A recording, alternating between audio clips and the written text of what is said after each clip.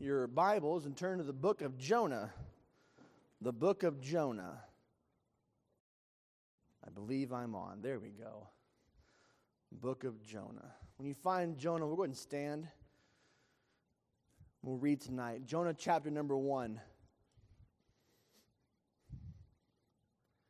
Jonah chapter number 1. We find that the word of the Lord in verse 1 came unto Jonah, the son of Amittai, saying, Arise, go to Nineveh, that great city, and cry against it, for their wickedness is come up before me.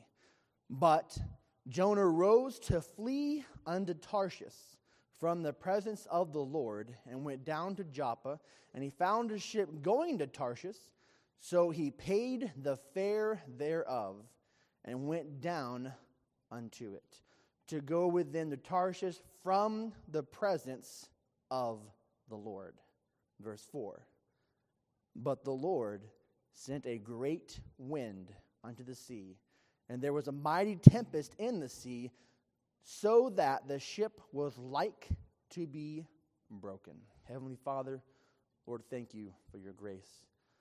God, help us, Lord, that we put aside all the worries of the week to come, Lord. Just be focused in on your word tonight. Lord, I pray that you would keep those who are out and about because of sickness, Lord, keep them safe and bring them back to us healthy. Ask in your name, amen. You may be seated. I love the book of Jonah, but there's many questions I have. Like, have you ever wondered what exactly Jonah paid for his last-minute vacation to Tarsus? A little bit louder. How about now? All right. I can talk louder. Does the mic work? Sweet. You ever wonder what Jonah paid for his last-minute vacation to Tarsus, or why God didn't just send someone else? No, God was very purposeful in how he chose and then how he pursued Jonah, even though Jonah wanted nothing to do with God's will or God's salvation granted toward those at Nineveh. The story of Jonah is so often viewed as Jonah running from God, which is true, but in reality, it's more so a tale and a recording of God's pursuit of his disgruntled servant. We find that Jonah is seen as the one running, and God, therefore, must be the one who is in pursuit of those that he loves. And even though the whole story points toward Nineveh, from chapter to chapter, it is God after Jonah. Nineveh is simply a side bonus. We see here that if you look at the record from God's position as he pursues Jonah, tonight we will just dwell on the first few verses of Jonah. But I think if we see this account as God does, we will see that despite Jonah's best efforts, God never gave up on him. So let's start here in verse 1. We're just going to go through a few verses and we're done for the evening. But I want to focus on God's pursuit of his servant Jonah. Now, the word of the Lord came unto Jonah, the son of Amittai, saying, Arise, go to Nineveh, that great city, and cry against it, for their wickedness is come up before me. God is doing as he has done in many occasions, calling on his servant, calling on his man to get himself up and to go do a job that God has both prepared him for and both given him the tools needed and the funds to get where he's going. Something that I found fantastic in this account is that Jonah's trip to Nineveh was more than likely covered by God. God would have provided him the funds to go to Nineveh. God would have provided him the strength needed for the journey. God would have provided him everything he needed, because where God guides, he provides. We believe that. And then when God called Jonah and said, Go to Nineveh, the simple purpose was their wickedness was so great, was so bad, that God was going to destroy them, but he was giving them a second chance by calling Jonah. And although, unlike other cases where God's man was given a directive, Jonah's response was, no, not doing this. Whereas we see many faithful men of God, we find Jonah given a clear picture of what he is to do. But Jonah rose to flee unto Tarshish, the exact opposite side of where God told him to go. You see, we find point one, that God's command doesn't fit Jonah's desire. God's command to go to Nineveh doesn't fit Jonah's desire to go. See, Jonah had a problem with Nineveh. It wasn't because they were wicked. Everyone knew that. It wasn't because they were Gentiles. Everyone knew that. It wasn't because he was a Jew. No, the simple fact was Jonah didn't want to. And therefore he told God, no, your will does not fit my desire. We find him receiving a call from God to go and to preach to Nineveh because of their need to repent.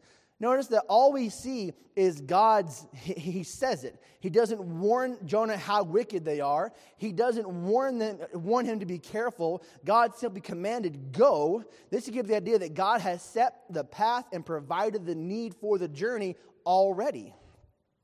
But still, Jonah fled. Turns out Jonah didn't want to go to Nineveh and preach, so instead we find him buying with his own money his own ticket to a place called Tarsus. Although the cost couldn't have been cheap, Jonah did not yet understand how expensive this detour of a trip would wind up being. But we find that God's pursuit of his servant doesn't just stop there. So often we have this Jonah mentality that if God calls and we just say no, well, God will go away.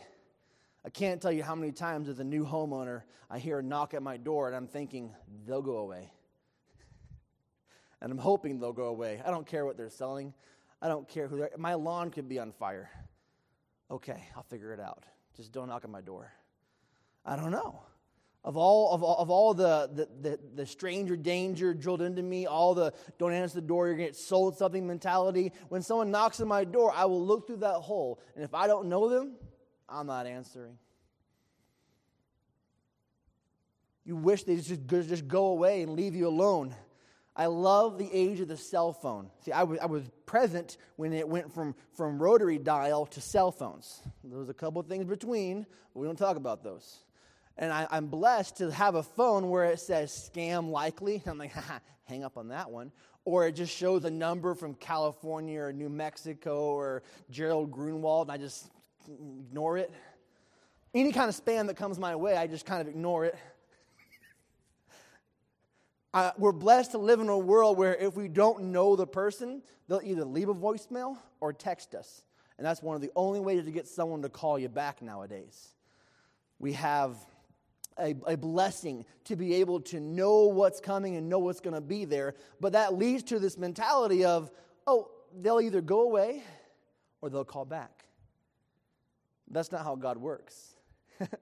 We have this mentality of that Jonah had, that God said, go to Nineveh. Jonah said, nope, I'm going to hop on my vacation to Tarsus. I don't even know what Tarsus would have been like that time of the year. He didn't care. He didn't matter. It was the opposite direction. So he paid for his own fare. He told God, I'm good. Find someone else. He left, and God did not give up on Jonah.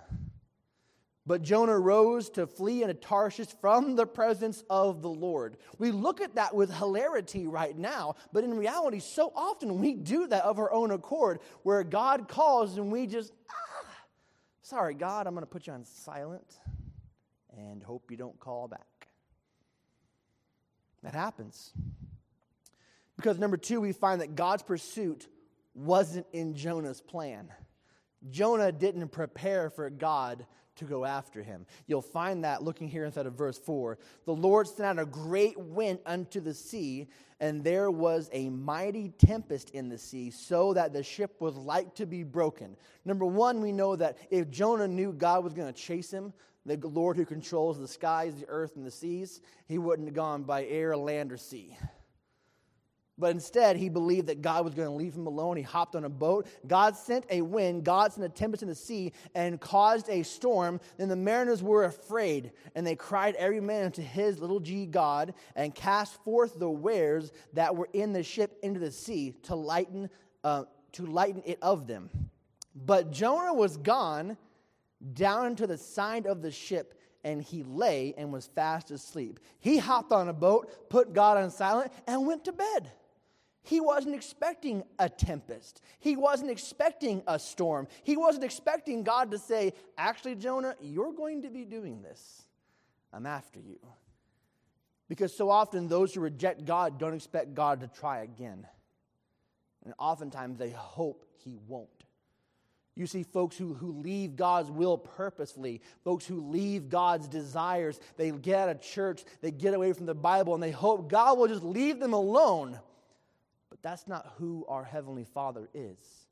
He's chasing after Jonah. He is in pursuit of Jonah. We see that Jonah is leaving on his journey away from God. He lays down and takes a nap, not with 1 second thought that God would pursue him.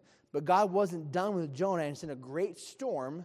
And we see Jonah wasn't expecting God. When the captain has to wake Jonah up to beg for his help to the crew to survive this, Jonah is taken aback. He wakes up to a storm of an angry Heavenly Father, wishing his servant to obey his will, chastising and chastening him. And then we see in verse 7, and they said, every one to his fellow, come, and let us cast lots, that we may know for whose cause this evil is upon us. This is where it kind of gets a clearer picture of Jonah's rotten attitude toward God. Then they said, so it says in verse 7, they cast lots, so they cast lots, and the lot fell upon Jonah. Notice this, Jonah is keeping pretty hush-hush that he's the problem here. He now knows God's after him. He didn't wake up from the captain and shake him and he go, this wasn't the weather forecast. No, he knew right then and there, I'm being pursued. I'm being chased. This is God's doing. He knew very well and good that God was the one who was chasing him, but it took them casting lots by chance, and it falling upon Jonah. For then said they unto him, in verse 8, we pray thee, for whose cause this evil is upon us? What is thine occupation, and whence cometh thou? What is thy country, and of what people art thou? Hey, tell us everything, guy. Who are you? Why are you here? Where are you coming from? Who do you serve? Why is this happening? And he said unto them, I am an Hebrew, and I fear the Lord, the God of heaven, who hath made the sea and the dry land. And we see something in verse 10 that we don't see in the entire book of Jonah.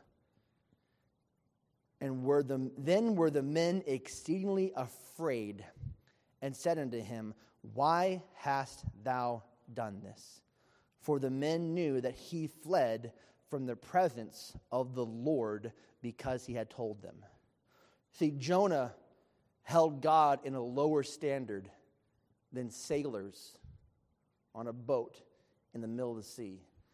We find that God's command may not have fit Jonah's desire, but God still pursued. But then we find the second affront of Jonah is that God was feared by sailors instead of his servant. Jonah was willing to keep quiet. He was willing to not say a word. He was willing to watch those around him suffer for his doing, because he wasn't willing to admit that it was his fault. Why couldn't God just leave Jonah alone? That's what he's thinking right now. After Jonah answered the captain's question, it is the sailors who are fearful, not God's fleeing servant. So often it is that those around us are the ones that feel the effects of our own disobedience. Take a pause here for a second just to remind us, mother, father, child of God, leader of your home, someone involved in this church, your sin doesn't just affect you. This isn't your own private show where, it's just something I do. It can't affect anyone else. It will tear apart every living thing around you. Sin does not respect boundaries. Sin does not respect. And so often we see churches that are powerless with the Holy Spirit because they are finding themselves crippled by a few people who will not give up their sin, who will not give their pride up, but would rather spend their lives doing what they want and acting out a show, okay with the carnage it causes around them. Jonah was so unwilling to serve God that he had no problem seeing those in this boat go down because of his sin. That's a classic example, but so often we forget that when we find ourselves in our private time, when we find ourselves in our own me time.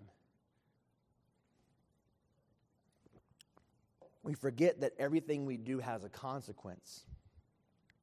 You've heard the saying about apples. One bad apple ruins a good bunch. The same goes with the church of God. We are a body. I don't know about you, but one of the blessings of life is having a heavenly Father who will point out your sin so that you can get rid of it. One of the blessings of life is having someone as a life partner, or someone as a mirror for your life, as the Holy Spirit does, that shows you, hey, this needs to get fixed. Because so often we're willing to ignore issues.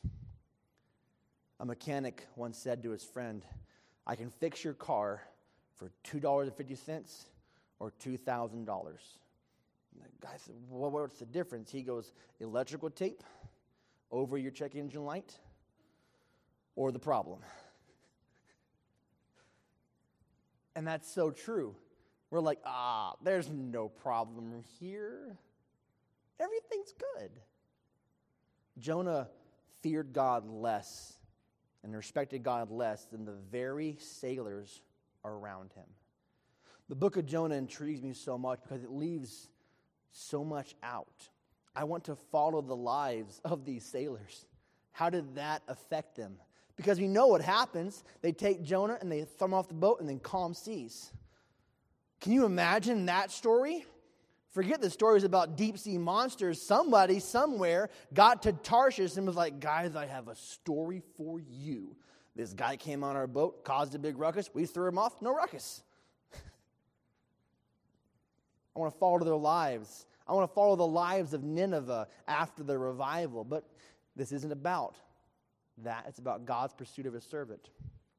So we find that there was a fear above the fear of Jonah. We find that God's prophet preferred death to obedience. That's how low Jonah had dug himself into the stubborn pursuit of leave me alone. Because then they ask him, they say, hey, then said they unto him, what shall we do unto thee, that the sea may be calm unto us? For the sea wrought and was tempestuous. Verse 12, and he said unto them, take me up and cast me forth into the sea. Now, I do not believe that was God's intended purpose. I do not believe that God wanted Jonah to jump ship. I believe God would have preferred if Jonah repented right then and there, because if he said, hey guys, we need to take a detour to Nineveh, those sailors would not have had a problem obeying that order. After they just saw what God did, they'd have been like, cool, detour it is. They just lost all their cargo. What are they going to haul to Tarsus?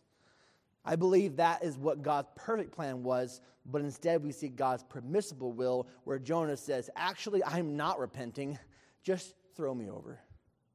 He would rather perish than tell God yes. When asked what should be done, when asked what should be done to appease God's chastening, Jonah told them to toss him overboard.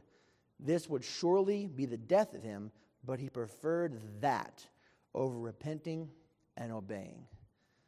However, God already had a plan to secure his wayward servant. You know, we find ourselves in this Jonah mentality where we're so willing to avoid God's will that we'll dig ourselves as deep as needed in our sin. We find ourselves given a task of God, and sometimes it's not even that hard of a task. It's just not something we want to do. And we find ourselves having this battle with our inner life of, I don't want to. And we find, like we do inside of Ephesians and Galatians, that wrestling of the spirits, that wrestling and that fight inside of us. We find that Jonah mentality where we don't want to serve God, but God is in pursuit of the servants he loves. And guess what? He loves all of us. His love knows no end. He is chasing Jonah And we see down the road, we see that Jonah spends time in the whale and he gets coughed onto the shore. He goes on to lead the greatest revival known to Bible history. A whole city, millions of people repenting. Yet Jonah is still bitter after that. See, Jonah, like all of us, find that we'd rather do our will than God's will. And we don't care what it costs to do our will. Now, we set up what we call obstacles in our life.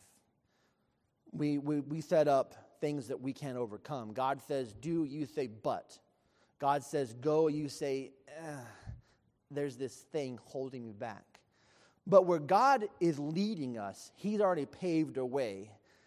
I would, again, love to know what it cost financially, what it cost Jonah for that ticket to Tarsus, because God already had his fare totally paid out and lined up to go to Nineveh. God would have provided him everything necessary, but Jonah had an obstruction. He had an obstacle that was his own pride, his own self. And so often in our lives, we have obstructions that, although we set them up, we claim that they are the problem and that they are the reason we can't do God's will.